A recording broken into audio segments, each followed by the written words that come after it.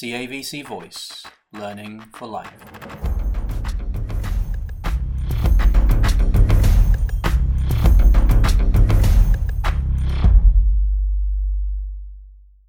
Hello and welcome Friday the 13th of May to CAVC Voice here at Cardiff Vale College. This is the podcast and Learning for Life produced here at CAVC. Whether you're a student, a teacher, parent, an employer or an interested passerby, we will be giving a voice to all things related to education and lifelong learning. Delighted to be with my co-host James Donaldson. Afternoon. And in each episode, we speak to a new guest, some new voices. And I'm delighted to be joined today by our new voices, Joe Marler and Tom Fordyce. This is the point where we say hello, Joe. Yeah, this is strange. It's weird. Usually we're doing that bit that you guys just did. And now I feel uncomfortable. Do you feel uncomfortable? I'm worried that we're both going to either talk at the same time or not talk at the same time. Do we need some sort of little hand signal or something? Can you just hold my hand through this? I can hold your hand. Well, I'm giving hand signals to try and, guide as well, so we should be all right. But now you know what your audience feels like or your guests feel like on the other side of the sofa. I don't like it. Maybe we should be nicer to our guests rather than making them feel uncomfortable. No, thank you for having us. No, it's wonderful to have you here, and can't wait to get into this. I'm starstruck. I can't speak. So Joe, you are a world-class athlete. You are, and perform. Sorry, the podcast doesn't. Yeah. This is Joe Marler. Oh, okay. Wait, sorry. Just tucking my McDonald's away. No, and but you've performed at such a high level, and Japan, New Zealand, but then also doing your podcasts. You've written a book, and you've brought Tom with you as well. And Tom, you've got a fantastic career in terms of. I remember seeing your name on the BBC website of all those articles that you produced. Slagging people off. Yeah, no, Always not quite balanced. He was a positive Joe. Full of insight.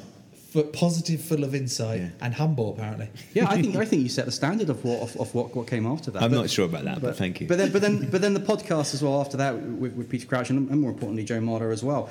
So it's great to have you both here, and yeah, can't wait to get cracking into this. So what's brought you here today? Well, we've come down to do a talk to some of the students about trying to inspire and motivate going into their exam period. As well as giving a little bit of advice and, experience on what I've been through, the ups and downs, and hoping that they can resonate and take a little bit going into their exam period. And Tom's just come along for a jolly. I've come along for the free lunch. Have you had it yet? No, I'm really hungry. Oh, right. God. Otherwise, yeah. This is an incentive for us to complete the podcast. It is agreed lunch, so excellent news. It's an incentive, as Yusuf says, to complete this. So I just want to start off with loose head. So one of the things I gather from that, as we've got biscuits coming in as well. Queued in, brilliant. How many? Just before you ask this, Chris, sorry, Yusuf. How many of those biscuits could you eat, Joe? All of them. Let me just talk the listeners through. We've got 2 of your classic bourbons, 2 custard creams, 3 shortbreads, 3. Is that an oat crunch? Would you say? It does look oat crunch. Yeah. 2 jam sandwiches, 2 chocolate fingers, 3 Nice or Nice biscuits, a couple of chocolate chips. What are these ones? What are we calling these ones? Shortbready again? Shortbready, no name. So 1, 2, 3, That's a variety box, isn't it? Where would you start on those biscuits?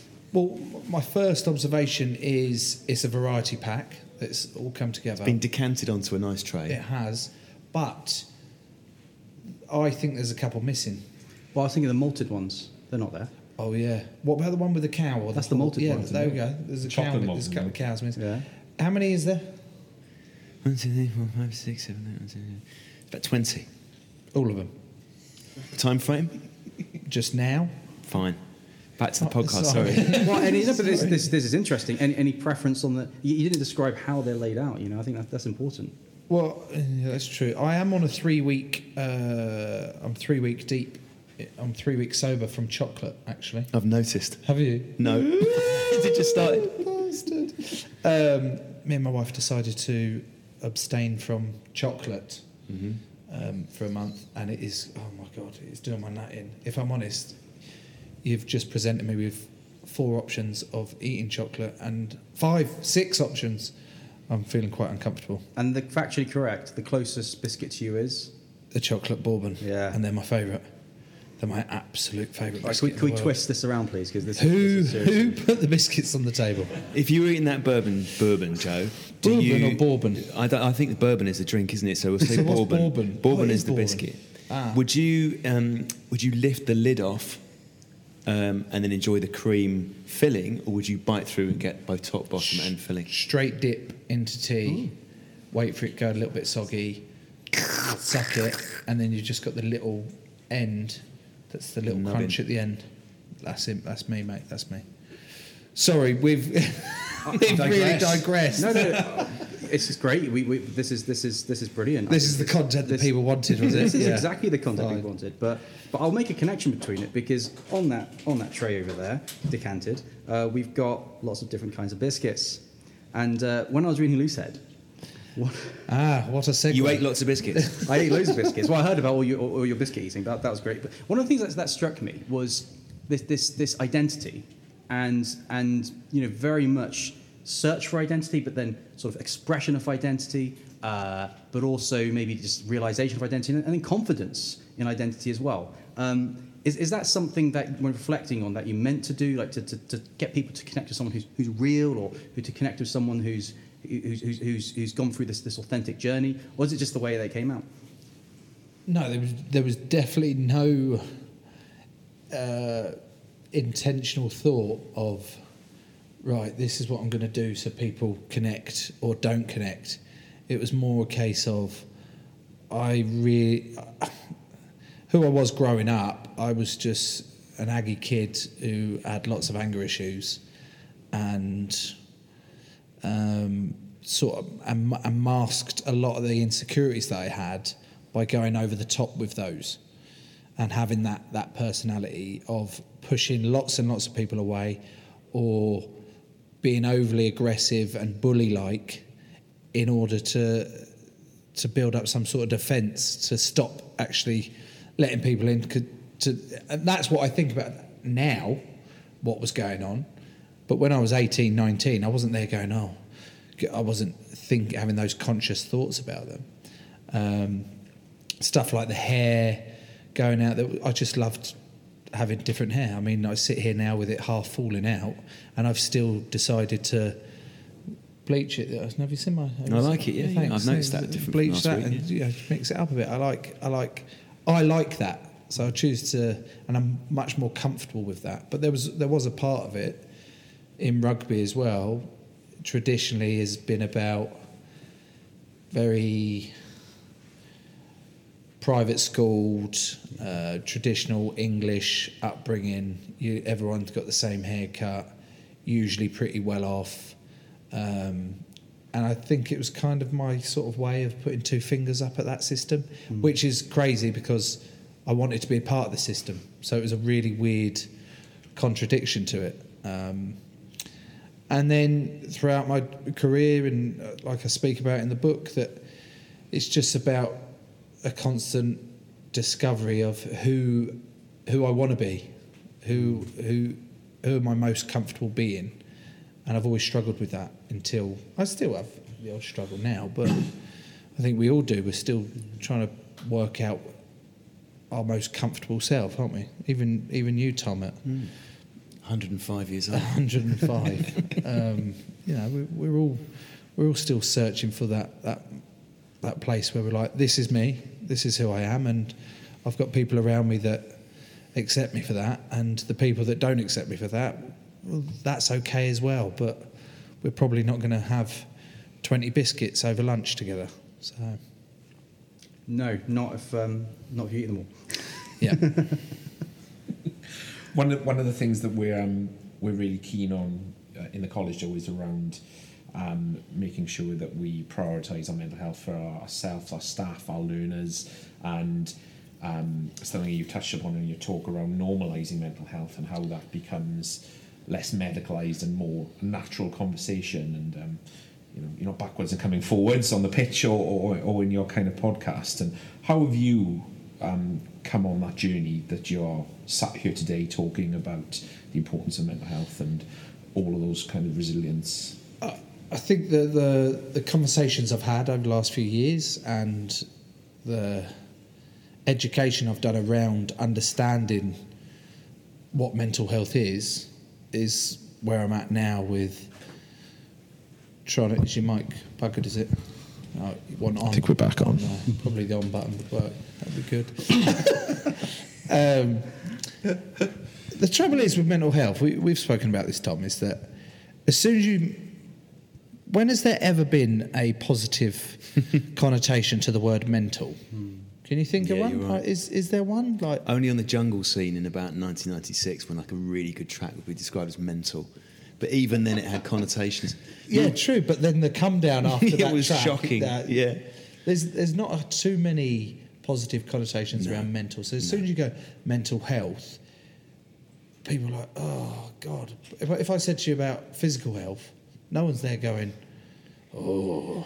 It's the invisible nature of mental health, Joe, isn't it, a lot of the time? Yeah, it can express itself physically, of course, but it's the fact that you can't see it. If you've injured your calf, let's say you've torn your calf in training, you come in to the studio today and you're on crutches, there's no arguing with the fact that you've injured your calf. If you're having a really bad day, we can't see it. No, and I guess that's why you need to sort of learn the, oh my God, I thought that seagull was attacking us then.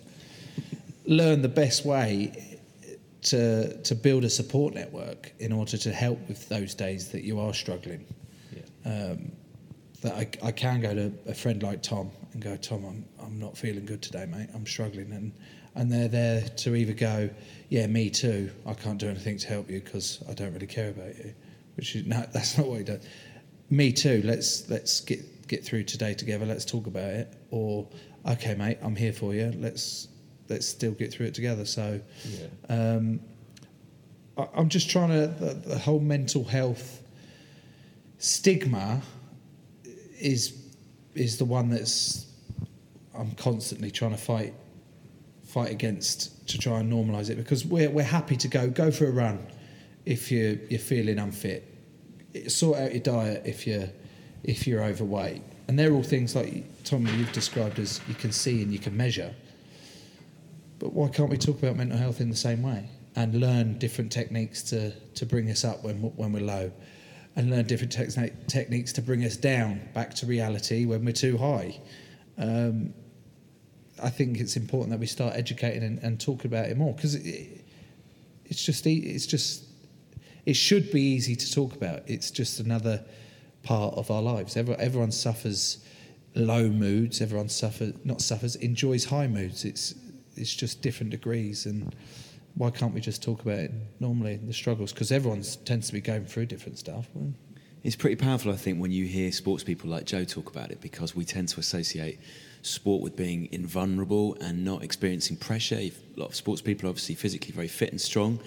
So I think when, Joe, you talk about it, or let's say, for example, when Jonathan Trott, former England cricketer, opened up about his struggles with mental health, or Steve Finn, who's also part of that Ashes winning team, I think it resonates with people more, because we look at sports people as often our heroes, don't we? And they can do things on the field that we can't do. So to understand that they're going through exactly the same processes as us lot, and that they can be vulnerable and that they can ask for help, I think is really powerful for people. Do you think sometimes that can be disappointing for people as well? That you're ordinary. In the sense that, like, I held Tiger Woods to a certain esteem of, like, he is godlike, he can't do anything wrong, and then it comes out.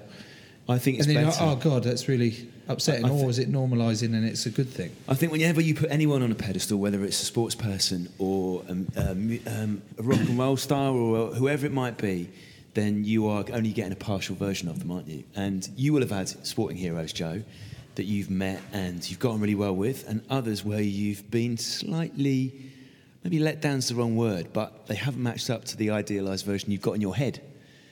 Because that idealised version isn't really realistic, is it? Like, we don't need to go into all of Tiger Woods' various misdemeanours. But Tiger Woods is fundamentally an extraordinarily good golfer. He's not an extraordinarily nice human being, or a human being who's really had a great deal of success at running all those other aspects of his life. He's physically gifted. He's unbelievably focused on his golf. I think a better way of dealing with sporting heroes is to go, do you know what, Tiger, I love the way you play golf, and then separate the other stuff from it. Okay, thanks. So that was Is that a longer answer than you wanted? Yeah, I still like Tiger. That's Probably fine. wouldn't go out for a drink with him. No. But it's a And natural expect thing my to do. marriage to be intact, get him back.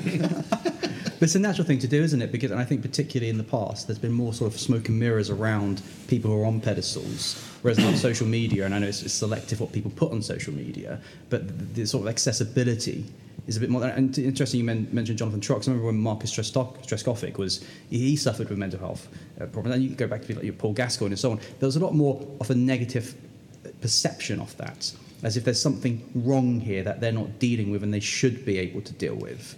And I think that's possibly the difference. Like a broken arm or something, oh, yeah, the sympathy comes and, oh, we understand why you can't cope with this.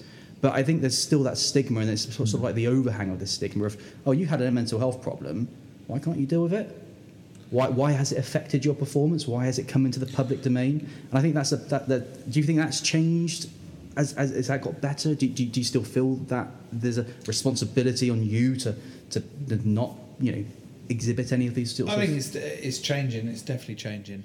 The more people come out and speak about how they feel, how they struggle, how they don't struggle, the more that they come out and have these conversations, the more easier and widespread it is for everyone else to go, oh, well, he's doing it, I feel comfortable doing it, and she's doing it, actually, that resonates with me. Oh, that's okay, right, I'm going to go check in with a mate of mine, I'm going to go to it. It's definitely getting better from a sporting point of view. I think traditionally, sporting teams and sports people always worried about talking about their struggles because it's seen as weakness and we shouldn't be speaking about it. Also, men in society worry about saying, oh, I'm struggling, because traditionally we're not meant to struggle. We're meant to be these stoic, strong men who go out and earn the living, come back home, put the bread on the table. And it's like, well, hang on a minute.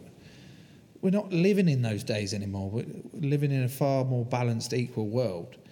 But that's also not ignoring the fact that you still need to have strong resilience and the ability to have strong mental resilience in certain things. It's just about being comfortable with that vulnerability as well. The prism of mental health has often in the past been that it's a deficit in the individual's character, isn't it, rather than something that's experienced by all of us. And the point that you said there, Joe, about resilience is one that we're quite keen to teach our students and put it through all of our curriculum and get that view that, sort of one rainy day doesn't make a bad summer, does it? And how have you, I guess, learned those techniques, and how have you kind of, as you've gone through your career and effectively we've all got older, how do you kind of imply those kind of skills and top tips that keep you in a kind of the right frame of mind, I guess, because I'm reticent to use the word normal because there isn't a normal as such as it, but keep you, as the Joe Marler that we see here. Yeah, it's funny you say, the Joe Marler you see here. Well, again, that's still partly a bit of a show, because I still have my moments. Because I don't think there's ever a point where you're like, I'm fine. You are fine, but sometimes you're not fine. Sometimes you're really fine. It's as basic as that, is what I'm trying to explain with it, is that for me to have experienced a lot of the stuff in my career and outside of my career, the tough times. So we're talking mainly career-wise, because I can't get into the off-field stuff. We'll be here all night. It is a PG podcast. Yeah, there you go. It's been challenging. There's been moments where I've put myself out there and been shot down various times in games where I've come unstuck and done something stupid, and then torn down on social media and in the press for it, and you go, oh, how do I deal with that? How do I deal with that? Oh, people hate me, people doing that. Oh, what does that do? And you think you have the ability to just go, I don't care what people think. It's fine. I'll just crack on with it. But it's quite hard. If everyone's always coming at you and saying negative things, it's very hard to then go, oh, hang on, I believe everything that they're saying then. I believe that if someone's saying you're not good enough, you're bad, you're a bad person, it's hard to then go, no, I'm not. it's quite easy to slip into, no, I agree with you, and then you feel like that, and then it spirals. So those sort of experiences have then led me to go prioritise things with my family and my friends and reach out to them to be like, am I this bad? And they go, well, that wasn't good. We'll tell you truthfully, that's not a good thing to do. But this doesn't make you a bad person, and we love you because you're good at this and you do this for us and this, and then you go, oh, right, okay. So you prioritise your purpose and what you want to focus on. And that's the experiences I've been through that have made me where I am now, and I'll still have some moments where I go, oh, I'm struggling here. But the more I recognise when those moments are happening, the easier I can come out of them. The easier it is to turn to my mate Tom and go, Tom, I'm struggling a bit, can we have a chat? Or he'll already have checked in with me to be like, everything all right, mate? And then that give me an opportunity to then vent or release to him. It's wonderful you have this relationship. And Tom, from your perspective, from a journalist's perspective, there's that line of responsibility of looking after people. Do you think there's been a change in terms of writing of... Because there's got to be that line of, well, if we could write whatever we want to write, and that's going to have the impact on whoever it's going to have the impact on. And there's got to be that sort of sense of, if I write it like that, and that impacts on them in such a way. Now, in terms of the mental health side of things, does that get thought of in terms of, well, if we put that out, I know it's going to be interesting, but actually it's not helping this individual? Is there a balance to be struck there? That's a really good question, because when I did my journalism training, that issue would never have come up. The issue was around, well, your classics, who, what, where, when, and then that idea of breaking news, that a great journalist is one who gets a news story out there, and you never thought about the ramifications for any of the individuals involved of that news story. Now, it probably depends where you end up as a journalist and as a writer or a broadcaster. I was never going to be a hard news journalist, because the stuff that fascinated me was the whys and the hows rather than just the whats. So if I was sitting down at the start of my career with someone like Joe, although Joe would have been 3 at the time, so I wouldn't have got much sense out of it, I was always interested in how they did what they did, and I saw myself as the best thing I could do was to be a conduit between the reader/listener and that elite sporting world. So that probably reflects my characteristic. There's definitely things I did inadvertently at the start of my career where you thought you were making a joke about someone, and you felt that they were so far away, either physically or emotionally, that you could make that joke. So I think there is more of an understanding now. But ultimately, let's say you're working for a tabloid, your priority is not the mental health of the person you're writing about, it's breaking that story and getting that story out there. And you make a decision as a writer or broadcaster where you want to end up. The stuff that Joe and I do together, with the stuff that I do on other podcasts, probably reflects the person that I am. So I'm more interested in what makes people tick and how they do what they do, what makes them tick, than trying to hold them to moral account necessarily. I've done some good things in my life, I've done some bad things, so I'm always aware how hypocritical it would be of certain people to go, do you know what, how dare you do this, when you have done things yourself that might just simply not have come to the public eye because you are not in the public eye in the same way. So I think it comes down to individual responsibility.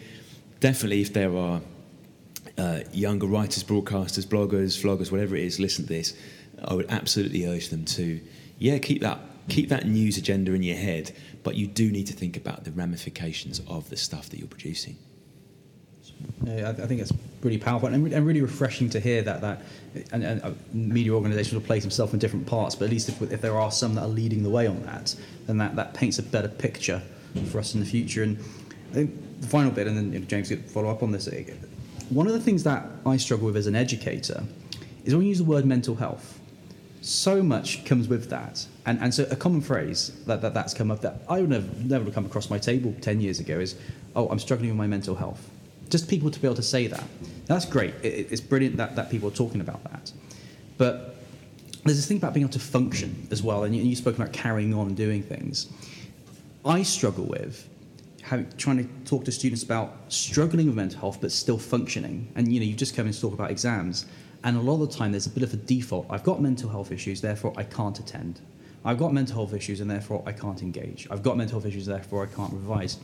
And the struggle I have as an educator is trying to say, but you can, whilst at the same time not trying to dismiss the mental health problem or issue. And so I just wondered what your reflections are on that. Do you think that's something that as a result of us becoming more aware of mental health, has that made that sort of dynamic a bit worse maybe before it gets better, or how do we deal with this? Yeah, I hear what you're saying in terms of it can be quite easily used as an excuse, as quite like you've just described. Oh, I'm struggling. Oh, I'm depressed. Oh, I've got anxiety. I've got thingy. And I remember a couple of teammates of mine actually saying, before I'd spoken about my lows, I remember they just in conversation out now, I go, I think we're reading up or something, and they went, oh God, everyone's got mental health problems these days. Everyone's depressed, blah, blah, blah. And that made me kind of go, oh God, I'm not going to say anything now, because they're like this. But they had a point to a degree that there's a difference between understanding what you're going through, what you're feeling, and actually just flippantly going, yeah, I'm struggling. Well, no, you've got to delve a little bit deeper into what that. And as an educator, best example I can use is with my kids at the minute. When they lose their nut or get frustrated and they're screaming and thinking, and I'm trying to cook dinner, or we're trying to get out of the house, or you're trying to do something and everything needs to be done now, and you're moving on to the next thing. You've got to put your clothes on because we've got to go here. You're always in a rush to do something. But if me and my wife try and take a little step back, and it might take a little bit longer, it might take 2 or 3 minutes longer to actually engage in what they're feeling, how they're feeling, what's wrong with this four-year-old who's just screaming at me and not being able to vocalise it yet. Wait for it to come down a little bit, then vocalise it. Spend that little bit of extra time working out what specifically is wrong. And this is as basic as it gets. It might have been, oh, he wants a drink, he hasn't got the right drink bottle or something like that. Work out what's wrong with you, and then you can move forward. And as an educator, it would be, well, you kind of have a duty if you want to. There is always a choice. If you want to have a duty to help your student and listen to, if they turn around and say, oh, I'm struggling with my mental health, I don't want to attend today, take an extra 5 minutes to go, what is it? What is there anything I can do with it? Is there anything that I can help you with?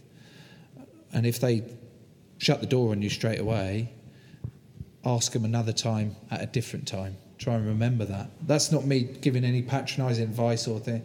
That's just how I feel about it. Just spend an extra 5 minutes trying to work it out, because it'll be worth it in the end. We've always had an approach here that, in the sense of if a learner or staff member approaches you, then it's, one, there's a vulnerability in that, isn't there, being able to kind of do that, but also there's an immense privilege that they trust you to say that, and how we deal with it. And we do lots of things, as you said, Joe, to kind of probe a little bit, not that we're patronising, not that we're prying, just so we can have, I guess, a sort of informed conversation to make sure that we're offering the best kind of support for them. And you touched a little bit in your talk about that kind of vulnerability, and, you know, as an international rugby player still playing, that element of vulnerability must have been a big step to talk about these kinds of things. As you say, it's not traditionally one in the sporting domain to talk about it, but equally not in the male domain from one point of view. So how has that been kind of received, I guess, amongst the community, the sporting community? Because we need people to, I guess, step above the parapet, and we be above the parapet to say this is okay, and then others will lead and follow and normalise that. Yeah, there was definitely a big fear I had before expressing. I remember doing a documentary for Sky on my struggles, and it was with a friend. That the director was a friend of mine. That he was actually the first guy that I'd spoken to, first person I'd spoken to about the thoughts I was having, how dark I was, how much I was struggling, and we sort of built a friendship off the back of that. And then a couple of years down the line, we decided, right, we're both in similar boats, and we want to go out there and try and help someone else who'd been in a similar boat. And I was like, great project to get involved in. Let's go, let's crack on, let's have a laugh doing it. And we did, loved making it. It all came together, and then it was the night before they were putting it out, and I went, oh God. And Dave was like, what's the matter? I was like, oh, they're going to put this documentary out tomorrow, and I don't want it to happen. She said, well, it's a bit late now, isn't it? And I went, yeah, no, that's fair. She said, look at it this way. Someone had already been in touch, a teammate of mine had been in touch, that his wife had seen an article about me talking about depression, and passed it on to him because he'd been struggling himself. He then got in touch, said, this means so much to me, mate. I've got a better understanding. I've got this is how I've been feeling. And Daisy reminded me, she said, what was the point of you making this documentary? What was the point of you writing your book? What was the point of you coming out and speaking about your struggles? I went, well, I kind of wanted to help someone else if they felt the same. And selfishly, it actually made me feel better speaking about it. The more I speak about it with someone, it made me feel more empowered and understanding of it, of what was wrong with me. And she said, so it can flop all at once. You've already achieved what you wanted to do, was to help someone. So then in the actual sporting world, I had those same fears of it's going to be used against me by opposition teams, it's going to be used against me by selectors, it's going to be used against me by my own teammates. They're going to start treating me weird because they're like, this guy's weak, this guy's soft, this guy hasn't got the mental resilience to actually dig deep enough when we need him most. Opposition teams will be like, right, we'll just go for him because we know he's soft. So there was that panic. But I haven't had that. Maybe I've had it behind my back. Maybe Tom knows, but I've had plenty of support and plenty of teammates and opposition team members say, yeah, we feel the same. Why can't you speak about your struggles and the tough parts as well as your good moments in that? Because I'd say there's more strength in that than bottling it up, forgetting about it, and then it coming out in different ways, in addictions, in behavioural issues. They're the issue. You don't want to get to that point. It's just by talking openly and normalising this conversation will hopefully stop you getting to that point. Absolutely, and I think there's probably a power in you owning that yourself, Joe, I guess, isn't it? In that actually saying, well, don't come at me then if you want to, but actually I'm quite comfortable in my own skin to talk about it. And one of the things that we often talk about here, and lots of wider health, mental health campaigns, is that actually you're not on your own with this.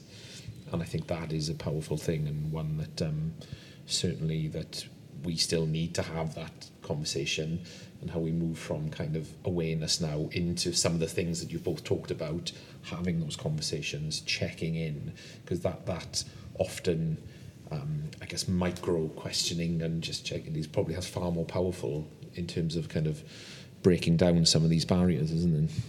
I think so, and I think it's not something that just extends in sport. I think it's anyone who you see in a high performance position and they don't necessarily be in the public eye. There's sort of a natural assumption that, oh, they've got their head screwed on, they know what they're doing, and it's just completely not the case. And I think as we often talk about here, about especially when we come back after a break or whatever it is, that don't assume that the person you're speaking to hasn't just had the worst day of their life yesterday or whenever that might have been, because and even this at this very moment you might be feeling like you're dying inside. You just don't know, and the skins and the masks we put on top is all just for show, really. And it's interesting you spoke about being the version of myself that trying to figure out what that is, and I think it's quite difficult now in terms of identity and so many things going on in the world, so many places we get our source of information from. Who am I?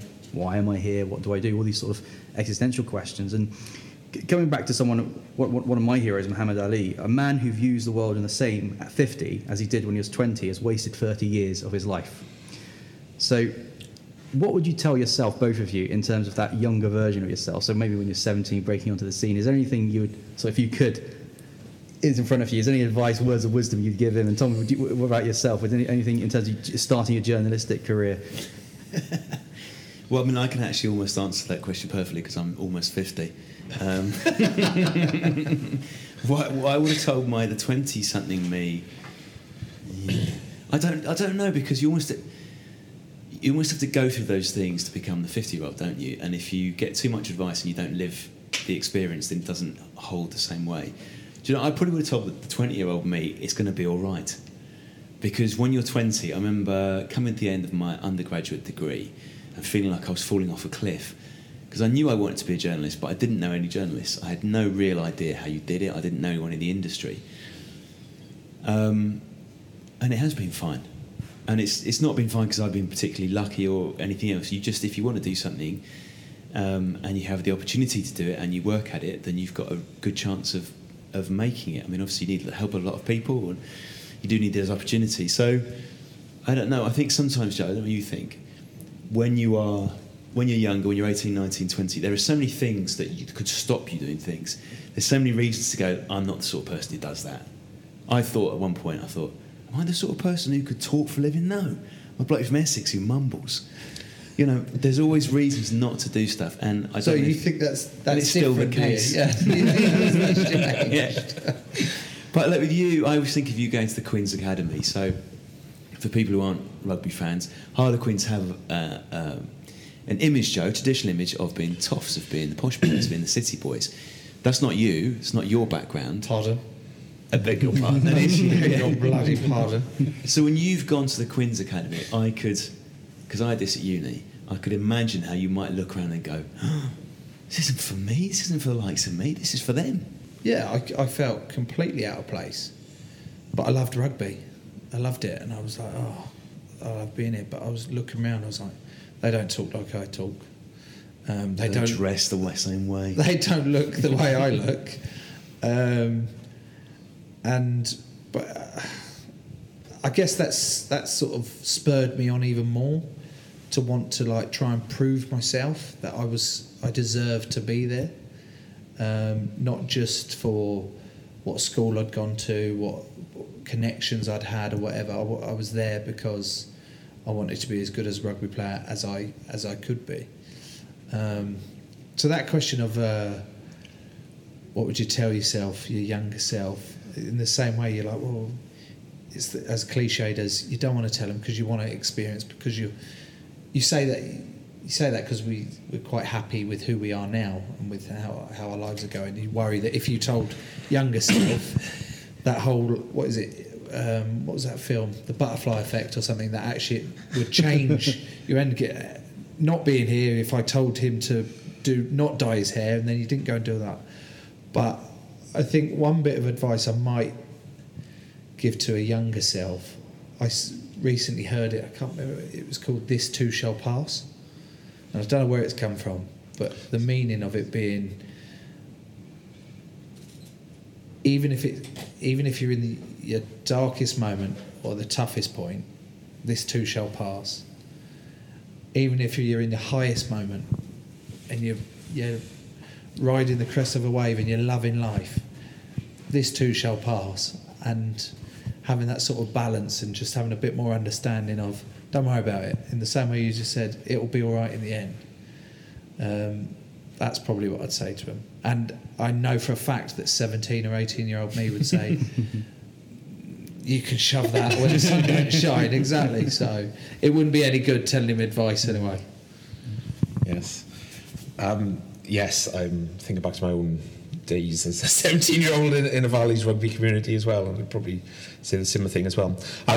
One thing we're again really keen on here, Joe, is a learning provider, and you see the kind of wonderful college we're in today, is how do we break down problems and challenges? Because we've talked a lot today, haven't we, about both your respective careers, and it's no happy accident you both sat here today around it. You have to work for that and you have to break that down, and we're linking it to resilience. And how do you set those goals for yourself where you want to be, and how do you get there? I can always remember one of my mentors saying, when I was particularly panic day, saying, how do you eat an elephant, James? And I can remember seeing this guy, what are you on about? You just have to eat it bit by bit. And I'm curious as to your approaches. You had a mentor that asked you to eat an elephant? Yeah, he said, how do you eat an elephant? I thought you were about to use peri sauce. Ketchup, mayo, knife and fork. Yeah. Give me a few weeks and I'll get through this elephant. Absolutely. Larger Nando's. And it was one of those kind of it was so adjunct to the question. What do you mean? I see it bit by bit, and I've kind of tried to put that into my career. So how do you look at that problem, whatever it is, whether it's sport, and break that down? Because we're all about kind of trying to get our learners to understand there is a little bit of beauty in the struggle sometimes, and you have to break these goals down. Shall I give you an example from writing, Joe, before you talk about sport, just briefly? So I've written 14 books now, I think. Show off. But every time that you start writing a book, you have to start with a blank Word document. And most times, no matter how many times you've done it, you look at that blank Word document and think, how am I going to get 80,000 words here? If you just thought about the 80,000 words and finishing it, you'd never get there. So let's say, like yesterday, when I needed to write 4,000 words to keep up with my deadline. If I start the day thinking, oh my God, I've got 4,000 words to write, then you would be paralysed. But if you think, the 4,000 words will take care of themselves if I just keep writing words, that helps. So you don't start fixating on the end goal. You just do the bit which you know you can do, which is writing sentences. And the 80,000 words, the finished book that you get in its lovely hardback form in the shops, that will happen if you keep doing all those things on a daily basis. And let's say you're struggling to write a sentence, and you're not sure where you're going next. That sentence will happen if you just think about what you want to write, and if you plan it out. So I don't know if this is the same with you, Joe. I don't know if you ever thought about, I want to play for England, I want to play in a World Cup final, or whether it was just, I'm going to do well in this training session, I'm going to smash that bloke backwards, I'm going to win this hit. That's exactly it. That's exactly how it started when I was first starting out with, I want to play for Quins, or I want to get a contract, a professional contract, I want to play for Quins. And then it was like, well, I got my contract, I played for Quins, played for England, want to go on a Lions tour. Like, when you do them, it's like, right, I've got to reset my goal setting now. Right, I've done that one, what do I want next? What do I want next? And at a younger age, that was all about outcome-driven goals, where I'm like, that's what I want. And I wouldn't really focus on, right, how am I going to get there? I just put, right, that's my goal. And daily, I'd just be like, I want to get there, so I do this, I do that. And the older I've got, the more I've realised it's the process to get to those end goals that matter more. And the way you just spoke about your writing and how you do it, where you focus on writing that sentence and just focus on doing those bits and not worrying about the outcome goal that is too far away for you to reach. You can focus on those little process ones. Is the same way I now approach it with rugby at the back end of my career, which, you know, you'd think I'd have learned it a bit earlier, but you don't until you're a bit older. And you go, no, in training this week, I've got to focus on my left shoulder tackling because I want to be a better defender moving forward. And then my long-term goal is that'll help me win games for Quins. And then my longer-term goal is that'll help the team win the Prem. But they're goals that you would like to achieve, but you have less control of, particularly in team sport. So I try and focus on the ones that I can affect and control by setting those smaller process goals where I'm like, right, I've got to do my gym session, I know what I'm doing there. I've got to do extra scrum drills, I know what I'm doing there. So goal setting for me has been massively important in terms of achieving what I've achieved. And for the record, no elephants have been harmed in this production. I thought I got elephant for lunch. You were looking forward to that, weren't you? I was, yeah. Only of natural causes. I know you're vegan. Are you veggie or vegan? Veggie, yeah. Veggie. So you wouldn't even... So elephants interesting. Still, Are they? Yeah. but they Yeah, they are. Yeah. Oh, God, they are, yeah. I don't know why I went, are they? That's a really stupid admission. Ridiculous. Goal setting. I mean, are you interested in coaching? Would you see yourself doing that? You know, no. But all the stuff Mainly you because I know full well I'd come up against someone who was like me when I was 24, and I'd go, I can't deal with someone like that. So God knows how any of my coaches are. In fact, they haven't actually. They've just gone, we'll ignore him. But maybe the game needs you to do that sort of thing. No, I don't think my... It's a hard sell, Yeah, I don't think my wife will be. Oh, Days, I'm retiring now. Oh, good, you can be around more for the kids. Yeah, but I'm going to go into coaching. So, oh right, so you're around much less than you were playing. No, not for me. Good. So, thank you very much for coming. This was our 6th CAVC podcast on the 13th, Friday the 13th. And you can find all our resources on Instagram and Twitter at CAVC Voice. And we've also got a YouTube channel because we've done that clever thing of filming it at the same time recording. It's trendy these days to do that. Trendy, yeah. We Same should age. do that. Yeah. We should try and do that. Do you not do that? It's very Rogan. Occasionally, but they kind of don't like people see it. Apparently, we're not popular to be looked at. Can't we? No, That's- I'd it's say- his I'd voice. say- It was a Was mic. it Face to Radio? Face to Radio. Face to Yeah. Radio. I'd say the opposite. These guys will sort you out. They'll come down with their kit. But we very much look forward to welcoming you here again. You're welcome anytime. Thank you for listening to our 7th CAVC podcast. All of our resources can be found through Instagram and Twitter at CAVC Voice, as well as our YouTube channel, Voice at CAVC, where you can see this podcast in action. Learning for life is a shared experience, so do follow us and share amongst your circles. We look forward to speaking to you again. Thank you to our guests, and most importantly, to our production team behind the scenes. Thank you and goodbye.